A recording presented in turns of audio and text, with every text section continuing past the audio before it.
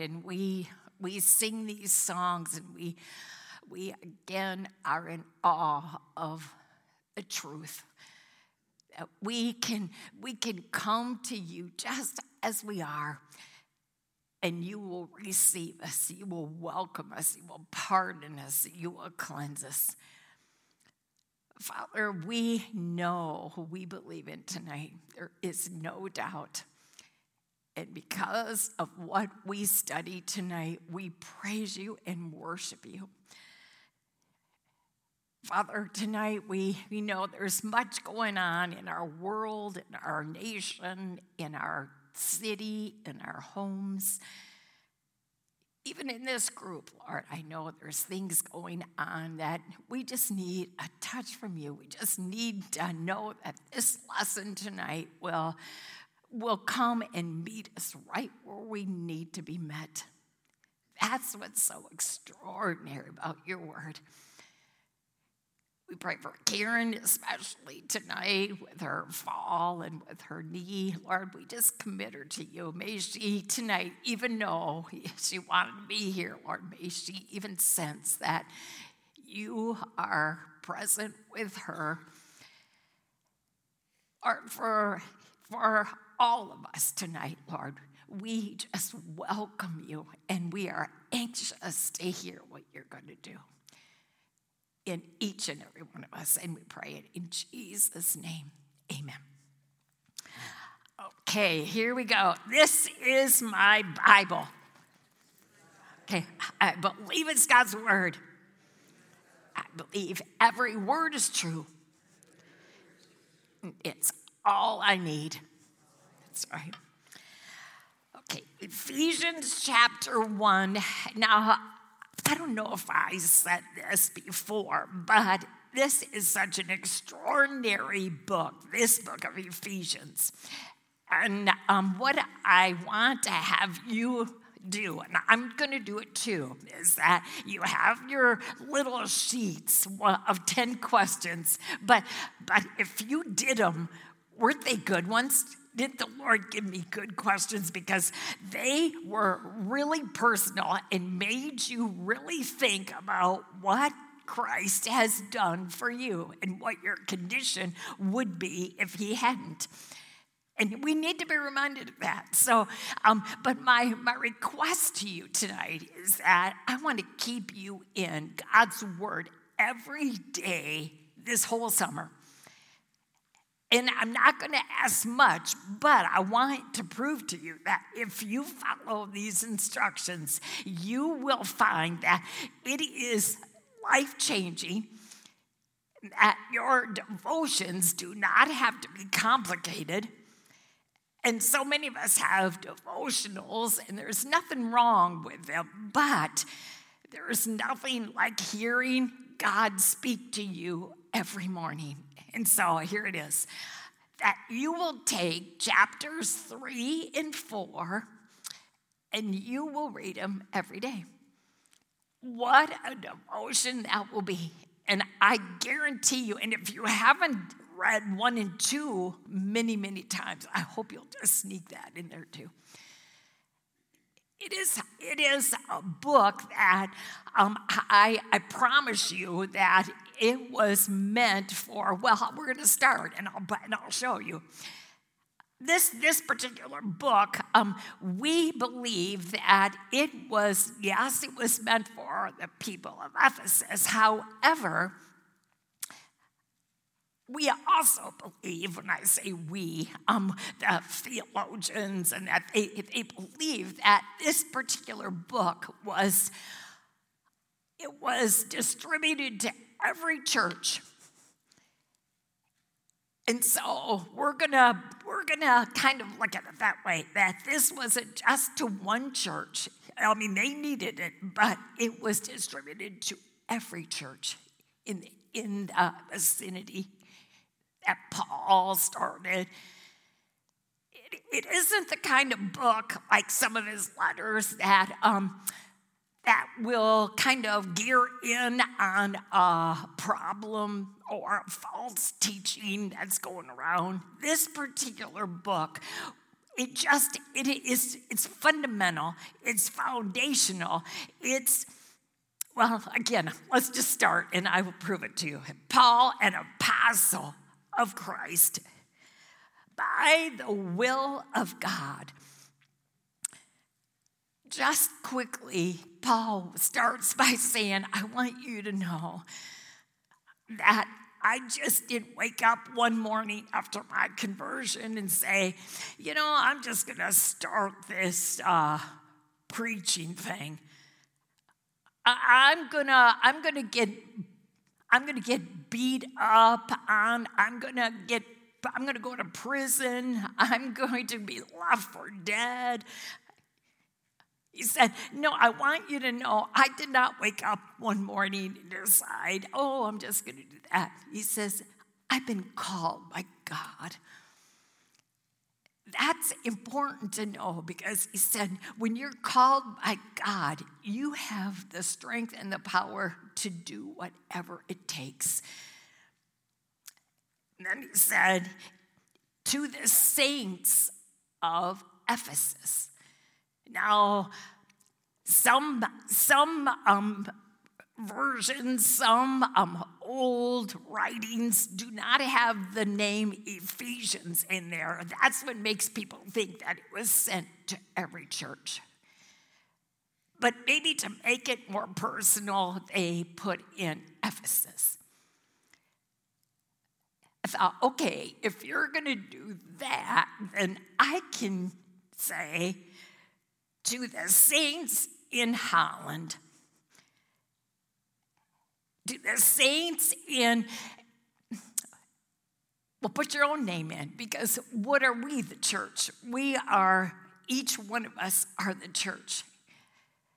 So whether it's to Ephesus, whether it's to any other church, whether it's to our town, whether it's to each and every one of us personally, Paul said, I want you to hear this. It is so necessary. And then he says, to the faithful. He's not bringing this letter to the pagans, to the unbelievers. And I'm going to be saying that many times tonight because we have to see in his instruction and in his proclamation and his words that he is talking to you and I, the faithful. And you know who the faithful are? The ones who are loyal and steadfast. Who really want a relationship with Jesus, who are really making this a priority, and who are legitimate. And he's saying, I am writing to you. You need this. So you and I, we have to hear these words because Paul is talking to us, and he says, grace and peace to you. Grace and peace. Probably 2 words Paul just got so acquainted with after his conversion. You remember how when Paul, when he was confronted with Jesus, and then he had that time period where he changed his whole ministry from that spit and polished religious Pharisee kind of ministry to I'm preaching Jesus and him crucified. He himself said, here he is, being taught by the best and going to the best schools, and he is probably highest on the totem pole religious-wise, and yet he says, I'm the least. Because he understood the word grace, and he uses it so often. He knows he's undeserved of all of this. And he says, when you do understand grace in your life, then you see that what happens is you have a life of peace because all is well. Grace just changes everything. I have 2 grandchildren who played in church yesterday. One sang and one played the drums. Couldn't be there, so I watched it online in the afternoon, and so proud of them. And they sang and they played a song, and if you've ever heard this song, it's You're My Living Hope. Such a good song. I watched my granddaughter sing it with such meaning, and I saw my grandson just banging those drums, and I wrote them both. I wrote them, and I said, I just want you to know that every day I pray for you, and I want so many things for you.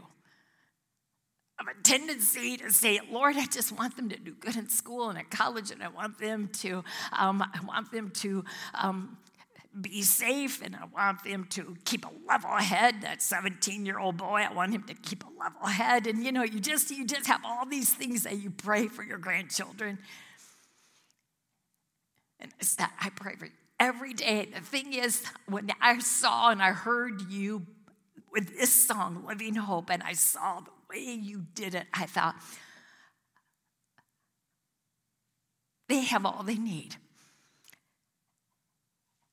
When they know Jesus, when they are committing their life to Jesus, I know they're on the right track. Now I want you to picture that, because this is where you want your children, your grandchildren, everybody, friends, relatives, even your enemies. You really do want them to know Christ. You want them to experience this grace. You want them to be able to live a life of peace.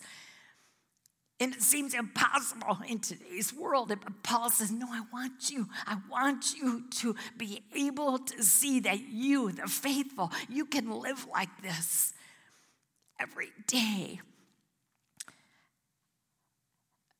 But you're going to have to work at it. And this is what he's going to remind us. But before he does that, he says, okay, now, praise be to the God and Father of our Lord Jesus, who has blessed us in the heavenly realms with every spiritual blessing in Christ. We get so caught up in thinking that we need and we want, and when we look at the people we love, and we have a tendency to want to pray that life will be easier for them, and that it's just natural. And Paul says, no, you know what? All praise goes to him, because this is what matters. Praise to him because he has blessed you and me, the faithful, with every spirit. Now, he holds nothing back when he uses the word every. And this is what you find when you read it every day. You will see a different word will come out that you didn't even see the day before. He says every spiritual blessing you get, and he makes sure that we see that the blessings that come from heaven itself, when it comes right straight from the throne of God, when there's no other way we could have this blessing, no one else could give it. The world certainly can't give it. I will hold nothing back from you. It's pretty much, we hear Paul saying, God says, I'm not going to hold anything back from you. I will bless you. And it has nothing to do with the blessings we look at when we, on Thanksgiving, when we count our blessings, for health and wealth, and for family and friends, and the turkey, and, we go on and on, all these blessings. But tonight I had you sing, count your many blessings. Count them and see. Paul wants us to count the blessings that he gives us, the blessings only he can give us. They don't hold a candle to what the blessings of the world are. They're so far beyond. He says, look at, for he chose us. And in the questions, I asked you, look at, let's name why. Name the reasons why Paul wants you and I to just bust out in praise. And praise is not just what we did when we just sang these songs. Oh, that's part of it. But praise is so many dimensions. Praise is when we surrender. We know the Lord loves our praise. And so what do we need to sing all the time to put a smile on his face? No, we praise him in the way we live, the way we handle difficult times, the way we surrender and trust his will and his plan for us, that is praise to him. So here he says, look at what I've given you. And it comes straight from me. And I have chosen you. He's chosen us in him before the creation of the world to be holy and blameless in his sight. He chose us. That was another question I wanted you to think about. What does that mean that he chose you? I wrote on my paper, he picked me. And I understand that because have you ever stood against a school wall and you waited to be picked? And how glorious it feels when someone says your name and picks you and you know they want you. And you probably have been there and been at the opposite end, and how terrible and rejected you feel when they don't pick you. So he says, look, the number one blessing is that he chose you. He picked you. He picked me. And who does he pick? And I dare say he picks everybody because he doesn't pick favorites. And the reason I say that is the simple verse of John 3:16, and it is broken into two parts. It says, for God so loved the world that he gave. He was willing to give. And the second part shows that it's our responsibility. And whoever believes and receives what he has given, the reward is eternal life. So he chose us, he picked us, he gave us it, and it says he also predestined us to be adopted as his sons through Christ Jesus. And predestined means he decided, he decreed. He desires that every one of us, because it's not his will, that there be anyone that perishes. So he predestined when he came up with a plan, because really, Paul is trying to say we have to praise him. He chose us, and really the reason he chose us is simply because of grace. It's so undeserved, but he did. He chose us, he predestined, he desired for us to receive the whosoever believes. He wants everyone of us to believe. His whole goal, desire is that we become holy and blameless. And you think, oh, no, that can't possibly be me. I still sin, of course we do, but the beautiful part of that whole thing is that even though we sin, it should be something that we see less and less in our life, because we know that as we get to know the Lord better, we know what hurts him, and we don't want to hurt him after all what he's done for us. But we do still sin. And yet, tonight, when we went to prayer, when we were, I helped all of us. All of us went into his presence tonight. And Paul is saying, when was the last time you thought about that? That the only reason you could get into God's presence tonight is because he looks at you as holy and blameless. And when you're saying, whoa, that's not me. No, you might not think you are, but he sees you through the blood of his son. And that was what he intends. That was his plan. That's what he predestined. That we have that ability and we have that opportunity because he has made us holy and blameless through Christ, in Christ alone. And look at it, says, in accordance to his pleasure and will. That struck me this time like never before, because I thought he took pleasure in making a way to buy us back. And what was the plan? What was the only way that would do it? And that was sending his only son. That had to be painful. That had to be probably the worst thing when he saw his son suffer and he had to turn his back on him. So the experience was not pleasurable, and yet it says right here, according to his pleasure, he knew that by doing that, he took pleasure in the results, is that we would have an opportunity to be brought back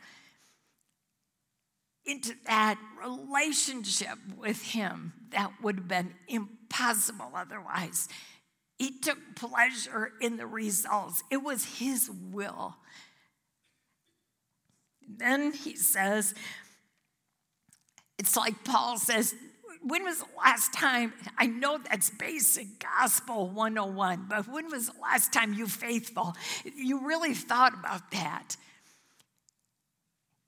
That's why this can be the best devotional to start your day, because it's like you can almost hear yourself, oh yeah, that's right. I totally let that slip my mind. I just kind of took it for granted. And Paul is saying, come on, faithful. This will make your day. This will change your whole attitude, your relationships with people, the way you handle difficulties today. Everything will stem on you remembering that it's because of grace that God took pleasure in sending his son so that he could have this relationship with us. And Paul is like, he says, that's worthy of some more praise. He says, to the verse 6, to the praise of his glorious grace, which he has freely given us in the one, capital O, one, the one he loves. So Paul's saying he loved his son, but he was willing to allow him to do that for you and me. Paul says, when was the last time you thought about that? That's really quite remarkable. That's life-changing. He says, in him, in Jesus, in what he did, we now have redemption through his blood. We have forgiveness of sins in accordance with the riches of God's grace that he lavished on us with all wisdom and understanding. He says that word grace, and he uses the word lavish. He doesn't hold back. He is not a bit stingy with his grace, his undeserved favor. And what does he lavish us with? With wisdom and understanding. Did you notice what we have here? We have God the Father, we have God the Son, and we have God the Holy Spirit, who is purpose and his job is to help us understand these beautiful words and to give us this wisdom and understanding, and I dare say comprehension. He made known to us, it's like Paul says, I'm going to go on. He made known to us the mystery of his will according to his good pleasure. What would mystery? He made known to us. It's like now the mystery is solved. He wants you and I, who's got the mystery solved? The faithful. The people who are loyal and steadfast and determined to make Jesus the Lord of their life, they are going to understand the mystery. It's like this whole mystery is actually salvation. It's the gospel. It makes no sense to the person who doesn't know this at all. It's a mystery. It's a mystery of how you can still smile in the middle of pain. You can have joy.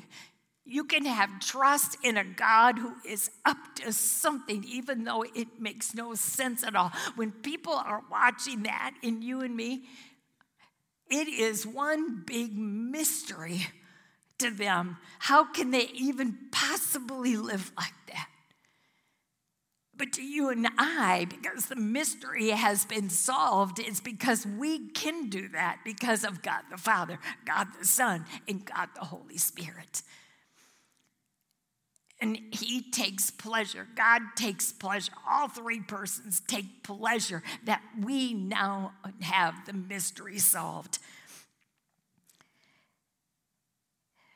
To be put into effect when the times will have reached their fulfillment, to bring all things in heaven and on earth together under one head, even Christ. I think what Paul is trying to say here is that God never intended for this to be so complicated. He intended for all of us to come together under one, and his name is Jesus. And how he purposed that. He purposed to bring all things in heaven and on earth. His plan is that we all come together in one purpose. In him we were also chosen, having been predestined according to the plan of him who works out everything in conformity to the purpose of his will. We were chosen. We were predestined. He uses those two words again. His plan was again to conform everything under his purpose, under his will, in order that we who were the first to hope in Christ might be for the praise of his glory. I mean, Paul, when he's writing to a bunch of Gentiles here, they know him. They know that when he came to them for the first time, they knew he was a Jew, and yet he was willing to bring this gospel message to them. And what he was saying to them is that, yes, it was brought to the Jews first. But look at verse 13. And you also. And verse 13 is a verse I believe is worth memorizing, and if that freaks you out, it's just take it apart. And you need to know this, because not only do you need to know it for you, but you need to know it because someone is going to ask you. If you're living the way Christ wants you to live, there's somebody that's going to walk up to you and say, I want what you have. What is it that makes you the way you are? How can you have such a confidence in chaos? How can you have this peace in the middle of calamities? How can you watch all what's going on and say, God's still on the throne? And he's up to something. How can you say that you know that in all things it will turn out for good to those who love him? How can you live like that?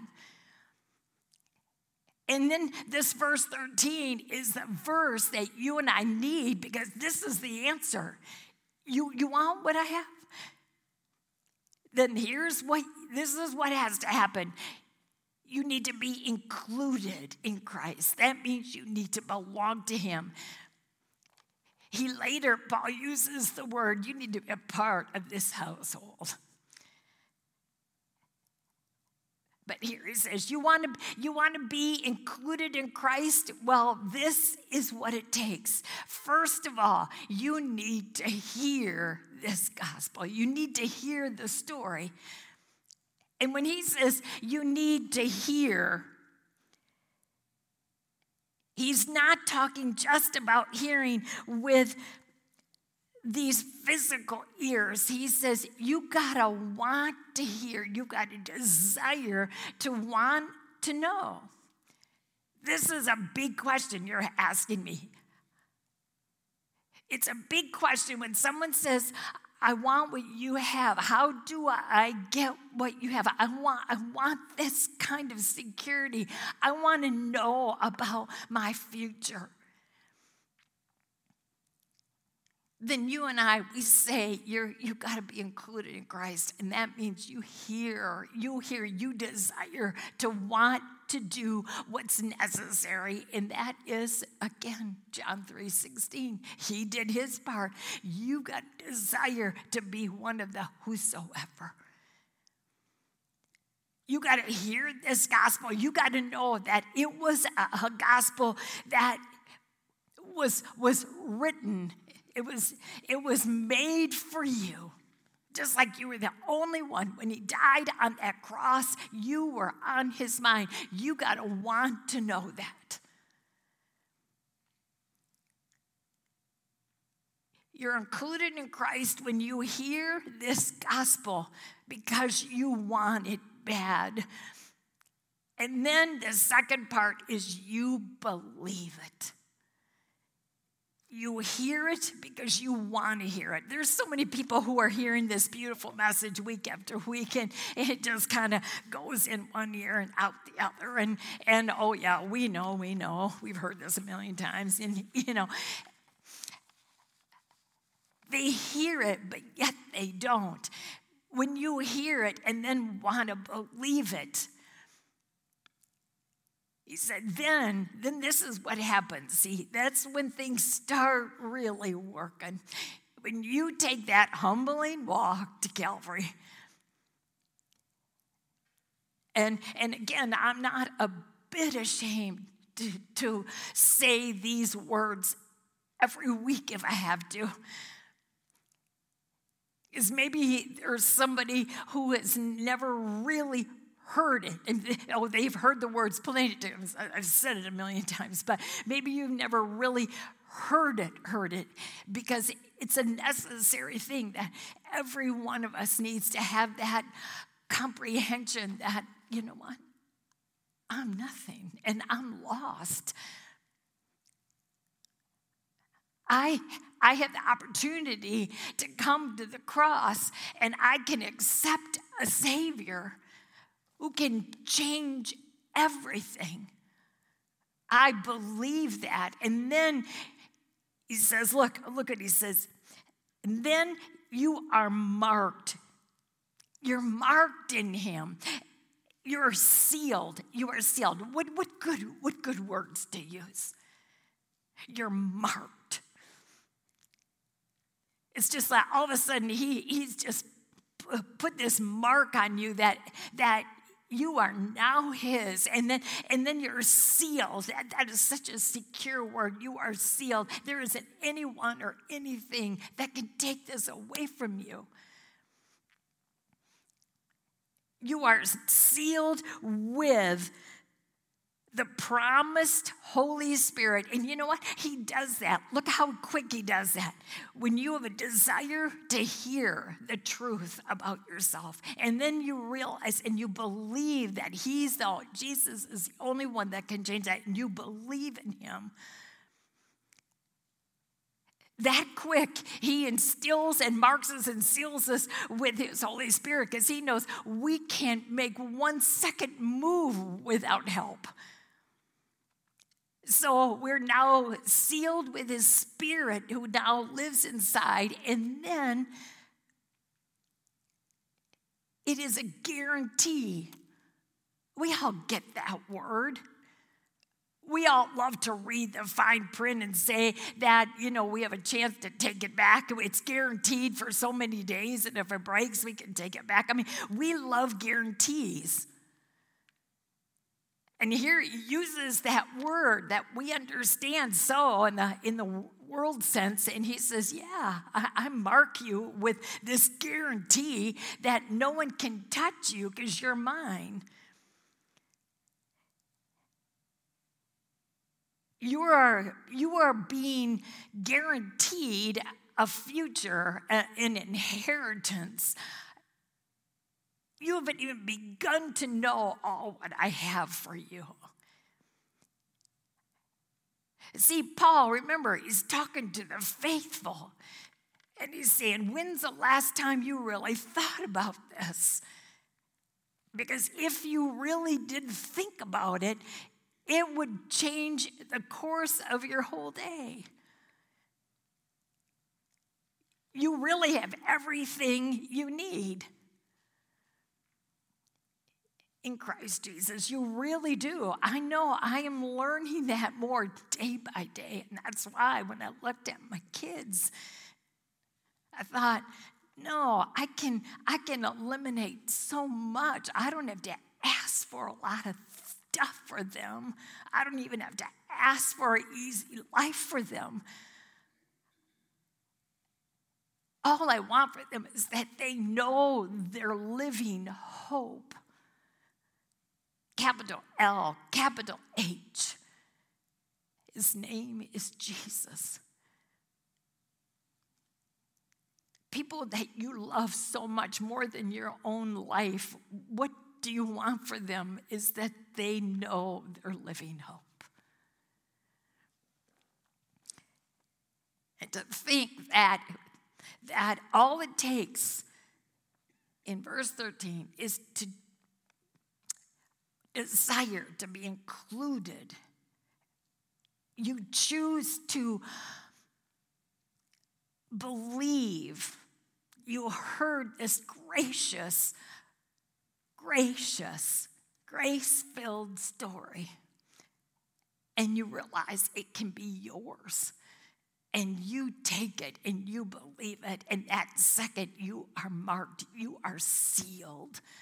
And you are given everything that you need to live. John 10:10, I came so you can have life abundant and full, content, satisfied, no matter what's going on in the world, no matter what's going on in your own personal life. John wrote it so beautiful to us in the Revelation. Paul writes it so beautiful, saying, come on, faithful, you loyal, steadfast, you have got to keep remembering this, and then you will find that you do have everything you need. And then again, he breaks into praise again. Look at when it's like I can picture Paul writing this letter to all the churches, maybe not even realizing that we were going to be standing here in Holland in this church, and he had no idea how the Lord was going to use it. But I think the more he wrote and the more he comprehended it for his own life, it just made him want to praise. Praise means you acknowledge who your God is, and there is none other. And I would like you to try, and you'll find it's impossible. It's impossible to sing that song that we sang tonight. Oh, praise the name of the Lord our God. Oh, praise his name forever.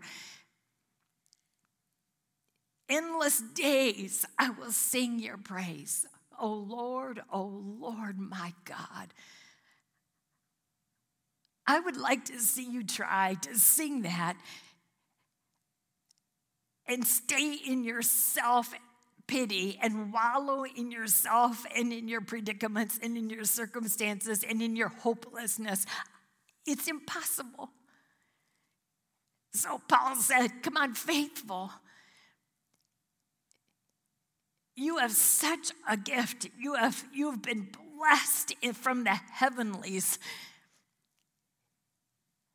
You've been chosen. You've been predestined. You've been given everything that is worth anything at all. You've been given everything that you need. Are you living like it? It is causing Paul, I saw it now 3 times, that he just busts into praise. And then he says, for this reason, ever since I heard about your faith in the Lord Jesus and your love for all the saints, I have not stopped giving thanks for you, remembering you in my prayers. He is pretty much saying that if you have experienced those 14 verses and you are living those 14 verses out, he's saying, do you realize it's noticeable? He's saying, I heard, he says, I hear about your faith. Some people are telling me how you are living this out. You didn't just take it and just are sitting on it. You are living it out, and it's noticeable because of what you're doing. And this, I've not stopped giving thanks for you.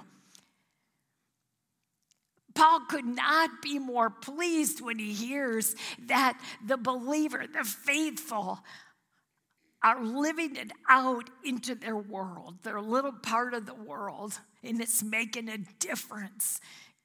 It's being noticed. But then look at it in verse 17. He comes right back and says, not only, you can see that he's so happy and thrilled and he's just filled with joy overflowing. But he comes back in verse 17 and he knows, because if we're not careful, if we don't keep working at it, you're not going to stay in that condition. Self is too powerful. And it just so, it is something that we are just gravitated to. And so Paul is trying to say here, I keep asking. I just love what I'm hearing. I couldn't be more thrilled. So now I keep asking that the God of our Lord Jesus Christ, the glorious Father, may give you the spirit of wisdom and revelation so that you may know him better. I would just love so that you may know him even better. Because sometimes you and I think, well, God, goodness, I've been in Bible studies so many years, and I've gone through the Ephesians so many times, and I think I know this. And no, he's saying, I keep asking that the Spirit, capital S, will keep revealing more wisdom to you, so you'll keep knowing him even better than you do now, because it's endless and there's so much more for you to discover.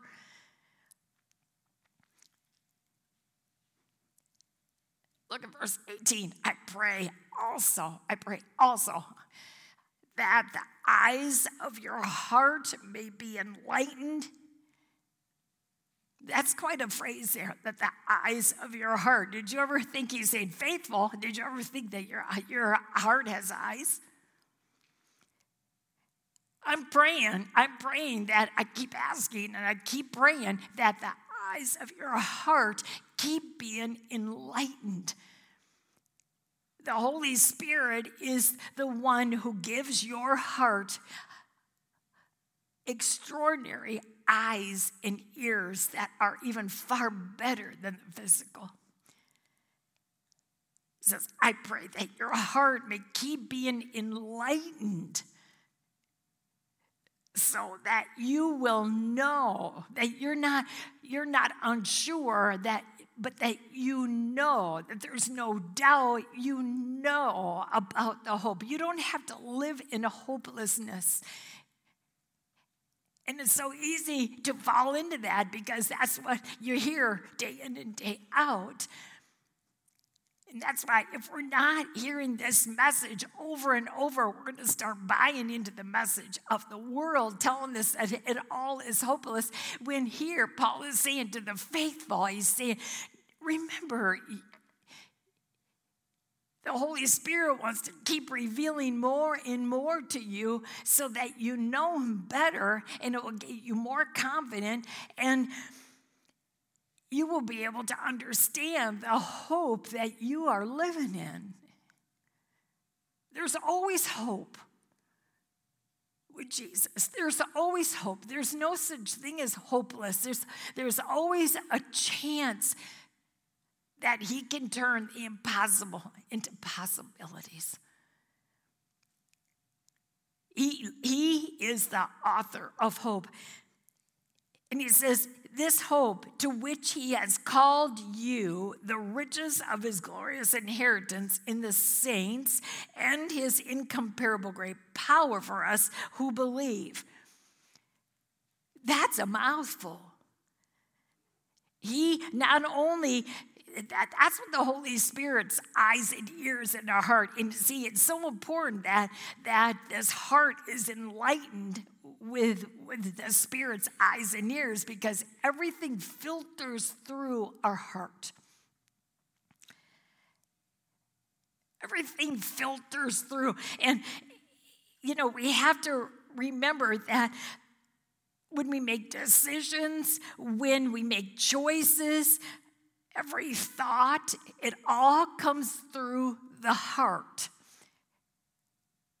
And so it makes a big difference that when we know that the heart needs to be enlightened with his wisdom and his revelation, that's what's going to make a difference in our thoughts, in our decisions, our choices, our actions, the way we deal with difficulties, the way we deal with difficult people, the way we watch the news, the way we deal with gas prices. I mean, you're just hearing so much negativity and hopelessness. And Paul says, faithful.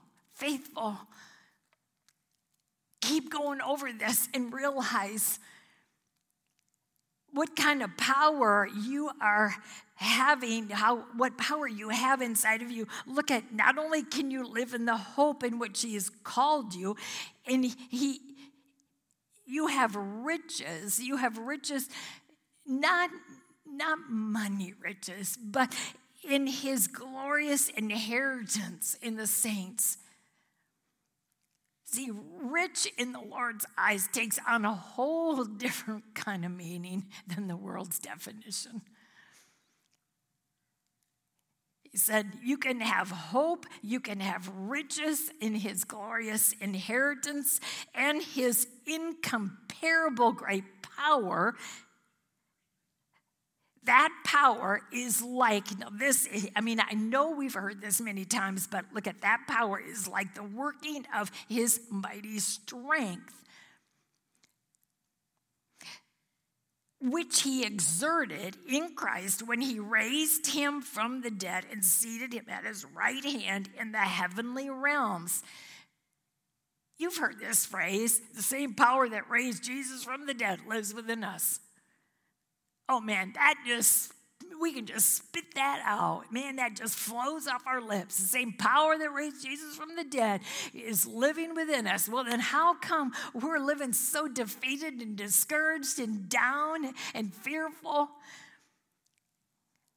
Paul is saying, come on, faithful.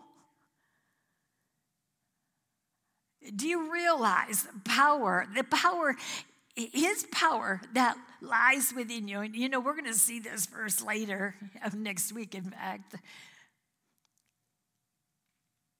That this power that, it compares with nothing else, and it is at work It's over and above, and it's at work in us.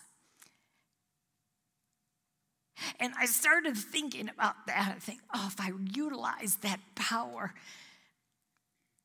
I can tell this story, this gospel story to someone, and I can watch, like, let's say, he can take a drunk and make him sober. He can take an unbeliever and make him a believer. He can take any weakness that we all have. We all have a weakness. And he can raise us above that weakness. He can take a self-righteous religious person who thinks they know everything, and he can humble him to a pulp like he did Paul. He can take someone like you and me, and he can give us all this. He can reveal the mystery, and he can give us all this. He can change me. He can take that pitiful person who lived to please others, and her whole life was based on what she could do, what others thought, and what a terrible way to live. And he can free her from that. That's power. And the thing is, he can do that in every one of us with the thing that seems to want to overtake us. And he's saying, I know you love Jesus. I know you've been to the cross. You're one of my faithful, but you're still battling this. Come on, faithful. Realize the power that is within you and what it can do. He says in verse 21, verse 20, which he exerted in Christ when he raised him from the dead and seated him at his right hand in the heavenly realms, far above all rule and authority, power and dominion, and every title that can be given, not only in the present age, but also in the one to come. And God placed all things under his feet. God the Father placed all things under Jesus' feet and appointed him to be head over everything for the church, everything above for us. He is above everything for you and me, which is his body, the fullness of him who fills everything in every way. The fullness of him who fills everything in every way. That about settles it. He put Jesus over us, and that took care of everything for us. Come on, faithful. Don't you realize, he says, don't you realize that you have Jesus taking care of everything for you? What a first chapter. And I love the way Paul starts with that. I mean, you can just, I said this morning, it's kind of one of those peel me off the ceiling kind of chapters. Then Paul comes back in the second chapter, and and he kind of lowers the boom, and he needs to do that. It's like he comes back and says, but faithful, don't ever, ever forget where you came from. As for you, and he's saying you, and I know that many of us, we've been raised in the church, and, we haven't really done anything that severe, we don't think, but it's just like this chapter, Paul just says, I'm going to level with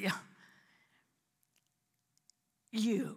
You were once dead in your transgressions and sins, in which you used to live when you followed the ways of this world and of the ruler of the kingdom of the air, the spirit, little s spirit, who is now at work in those who are disobedient.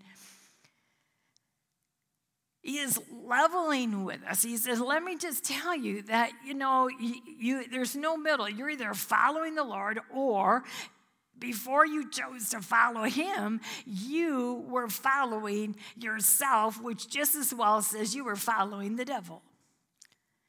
And we don't like to think that is at all what we were doing, but when you get to that age of accountability, you and I, we have a choice to make. Okay, who's it going to be? Who am I going to follow? Because we're going to follow someone, and it's either ourself or it's the Lord. And if you're following yourself, I repeat, you are following the devil. That's what he says here. Verse 3, if you need any clarification, that first word, I underlined it, I circled it, all. That means every one of us lived among them at one time, gratifying the cravings of our sinful nature and following its desires and thoughts. This is the way we looked before Jesus. And just to clarify, in case you don't know what dead in your transgressions really looks like, I have a few other words that these chapters have kind of said. You're an unbeliever. You're unsaved, you are blind, you're a slave to sin, you're a lover of darkness, you're sick, you're lost, you're a child of wrath, you're separated from God. That's why you and I were dead in our transgressions, and Paul says, unfaithful.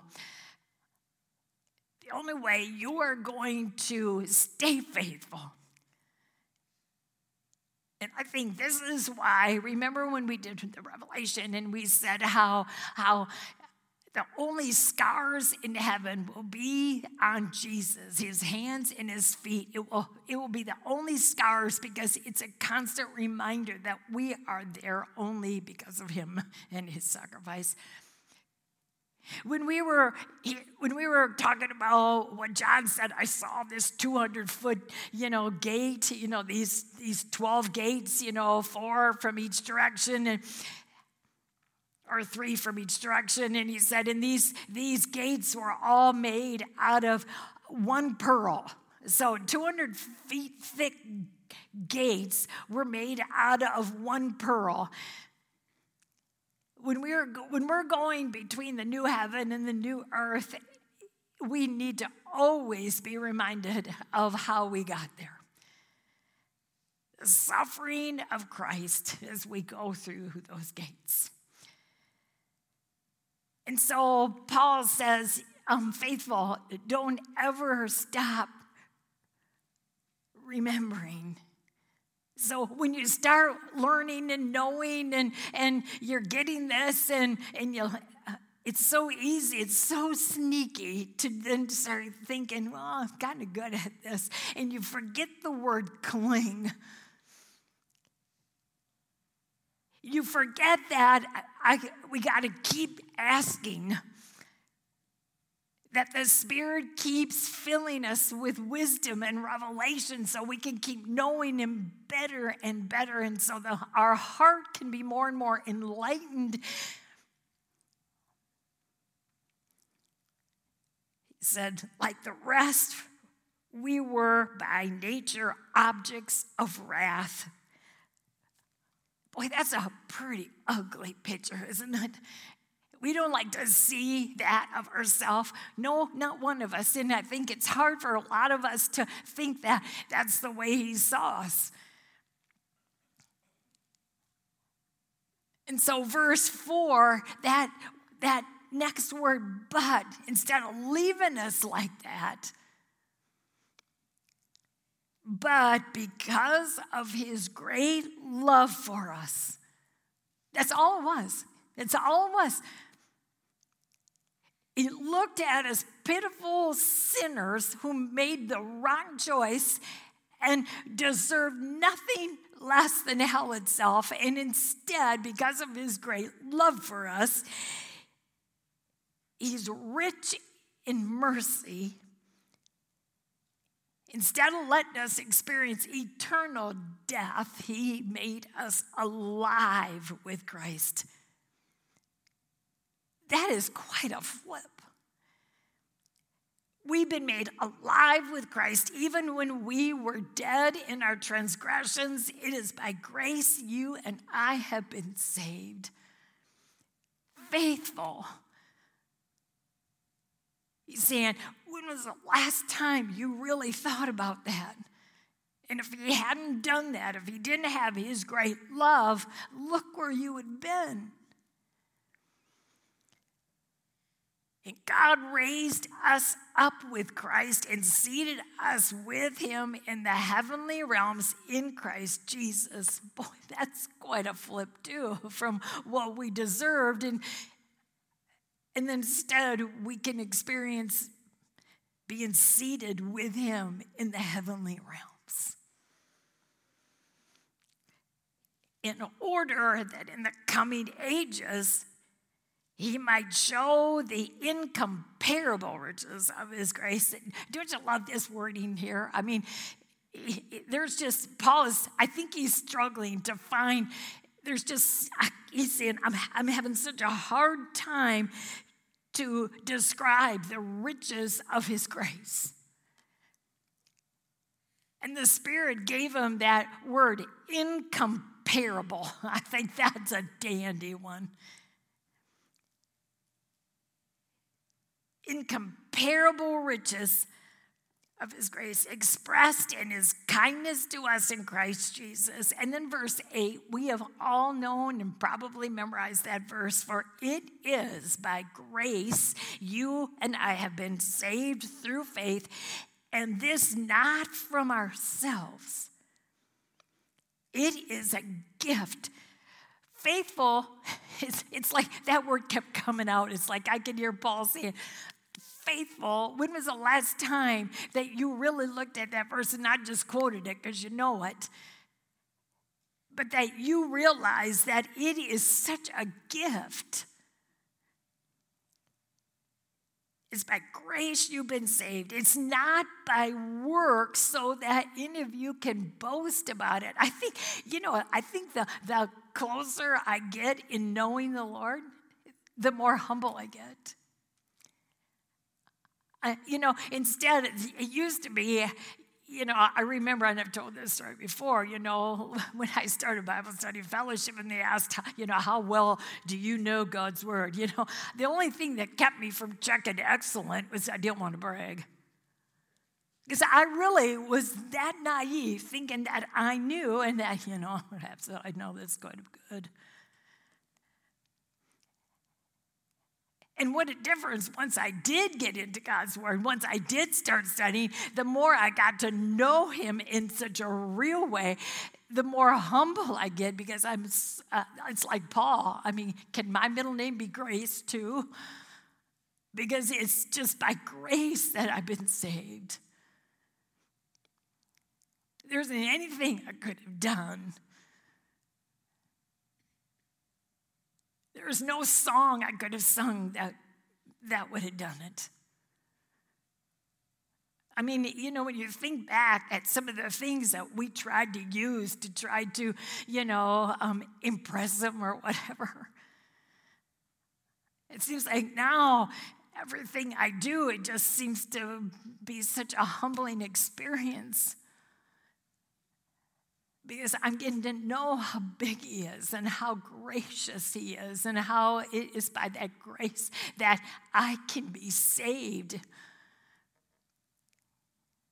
And I'm one of the faithful.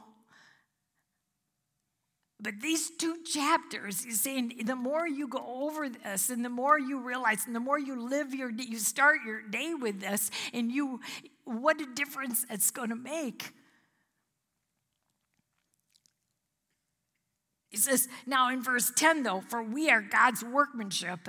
So he says, now, before you think that, okay, it's not works that saves you. Okay, you get that. Okay, so don't just, throw good works out with bathwater here. You still need good works. It's just that you got to make sure you've got it in the right order, because he says, for we are God's workmanship. We're created in Christ to do good works. The good works come. And again, I dare you try to say, I am so grateful for what he's done for me, and I'm going to do nothing. I'm going to do nothing back for him. If you really, and that's why Paul, into the Romans, he says, the more that you comprehend his grace, the more you want to give yourself back to him as a living sacrifice. That's the ultimate praise to him. So he said, no, you want to be able to, you now realize your life is not your own. It's been bought, it's been paid for, and you now belong to him. And because you'll see your condition before and realize what it could have been if he hadn't done what he did, the more you start comprehending that incomparable grace,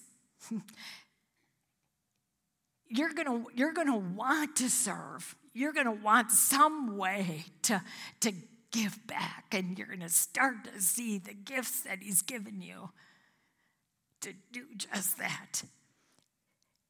Therefore, remember. He says that word a couple of times in these next couple verses. Remember, and this remember is, I think this is the sucker punch below the belt. I think this is where Paul really is saying to these Gentiles, because let me tell you, there was no greater divide than between a Jew and a Gentile. Those two, Jews thought they were, they were God's people, of course, but they just detested the Gentiles because they didn't obey the law. And in fact, they detested them so much that even some of the Jews that married a pagan, they became Samaritans. And you know the story, that the Jews would go the extra mile around Samaria just because they wouldn't have to associate with them. So, you can't get a better, description or an example, because there was no greater divide than a Jew and a Gentile. And so Paul comes back and says, because, he did make mention of before that the gospel first came to the Jew. But then in verse 13 in chapter 1, he says, but now you're included in Christ if you follow these principles. So he opened the door wide open. And so, but here in the second chapter, when he's saying, I got to get you to keep remembering from where you came, he's saying, remember that formerly you were Gentiles. You were Gentiles by birth. You were called uncircumcised. Remember that at that time you were separate from Christ. You were excluded from citizenship in Israel. Yet foreigners to the covenant and the promises. You were without hope. You were without God in the world. You were a hopeless mess. That's what I mean about, this was a real sucker punch, I think, below the belt. He's saying, but I want you to see, faithful, I want you to see. Verse 13, after all that, after seeing yourself the way it really truly was, but now in Christ, you who were once far away, they couldn't have been farther away, have been brought near through the blood of Christ. You talk about a mystery. You talk about the impossible. Bringing Jew and Gentile together. For he is our peace, who has made the two one and has destroyed the barrier, the dividing wall of hostility. And how did he do that? By abolishing in his flesh the law with its commandments and regulations. See, that was the Jews' big beef. Those Gentiles, they don't obey the law. And Jesus said, well, I'll just take care of that. I'll fulfill the whole thing. His purpose, by doing what Jesus' purpose was, by doing what he did, was to create in himself one new man out of the two, thus making peace, and in this one body to reconcile both of them to God through the cross, by which he put to death their hostility. But that's another mouthful. But you know what? That is the answer to our world today. The thing is, if somebody would just simply ask you or me, I mean, it is the answer to all division. It's the answer to all hostility. It's the answer to all these walls and these barriers. And it's the answer to our world's need. I mean, to me, I think, our government is so complicated, and they hire in all these smarty pantses, and they're all trying to figure out what to do. And I'm thinking, all you have to do is go to Ephesians 2. All you have to do is come to the cross, because it says if he can bring Jew and Gentile together, he can bring black and white together. He can take every divide and bring it together under one head. Remember, he said that's his purpose. Why are we in the mess we're in? Why are we in such a divided hatred society? It's because they're not in Ephesians 2. And unless you find your peace and you're in Jesus, if you will not know peace. You will not experience peace. You can talk peace, you can want peace, and you can think you can bring peace if you do this or that. No, he says it's only through Jesus that peace, real peace, can be brought and unity can happen. He came and he preached peace, Jesus did, and to you who were far away, and peace to those who were near. He preached the same message to the Jew and to the Gentile.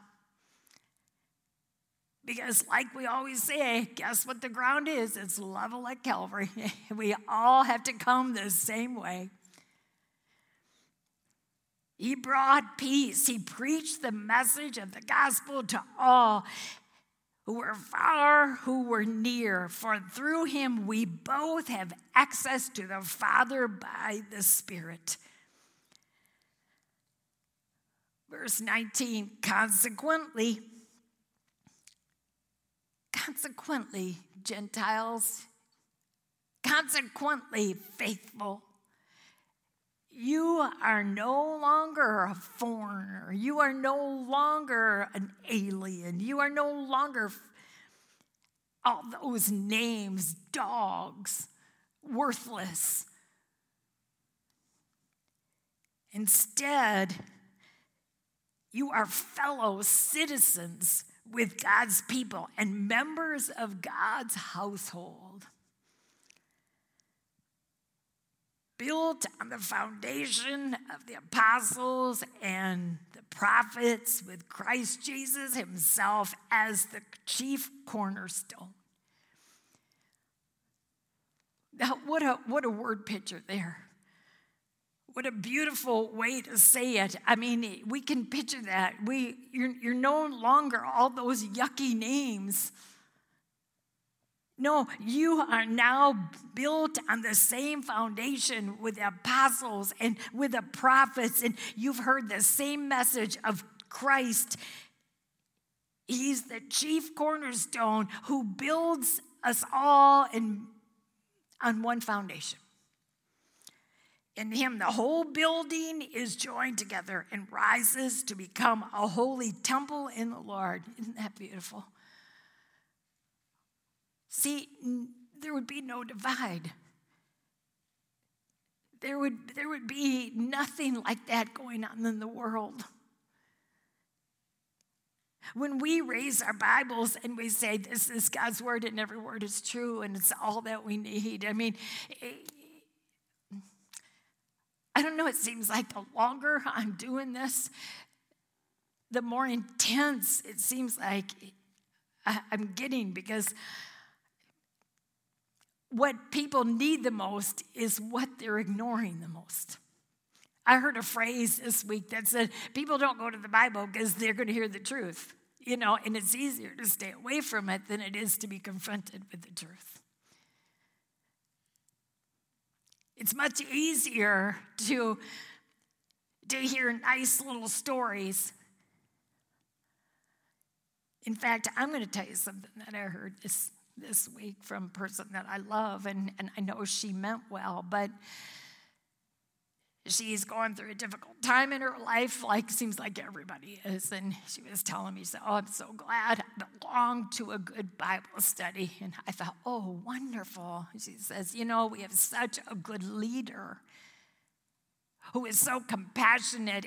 And last week in our Bible study, in our Bible study, she just cared so much about all what was happening to us that we never got to the lesson.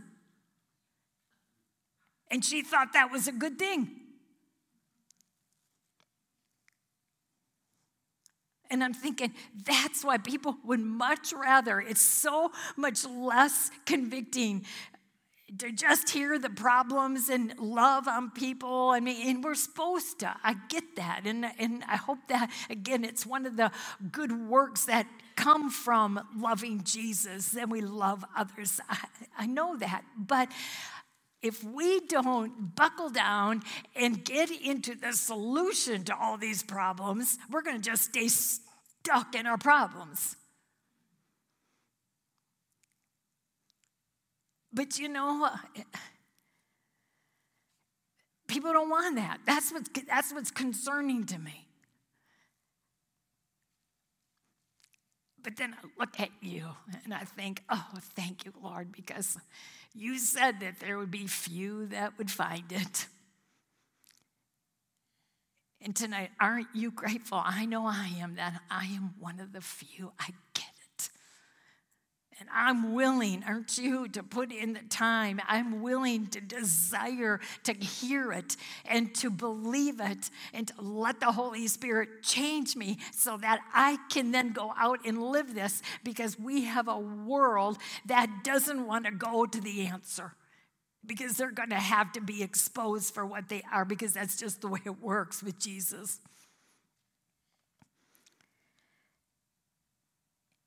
Last verse, and in him and in Jesus, you two are being built together to become a dwelling in which God lives by his Spirit.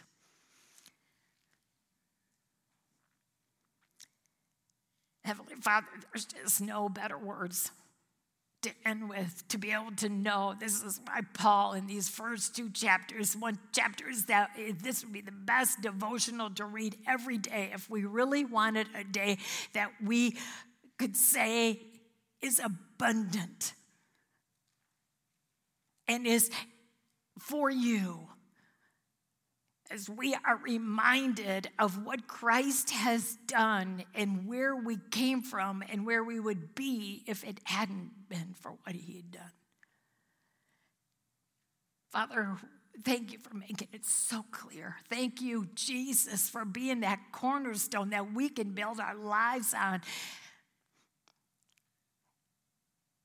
That we can know that there is no division in Christ Jesus. But yet we come to the cross and you reveal our sin to us and you expect some changes. You expect us to be obedient. Your word never changes and we cannot get lax in that.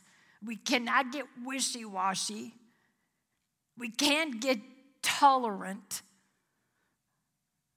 We have to stay bold in your word. And yes, we can still have the love, the fruit of the Spirit gushing from every pore of our body, and yet stand on your principles and obey them. You so loved us. May, in gratitude, we offer ourselves back to you. That means willing to do what you say, follow the rules, don't give in to ourselves and what we want. Father, help us to grow in intensity. Time's running out. Father, may we know our living hope. Because in him we have it all. And it's in his name we pray. Amen.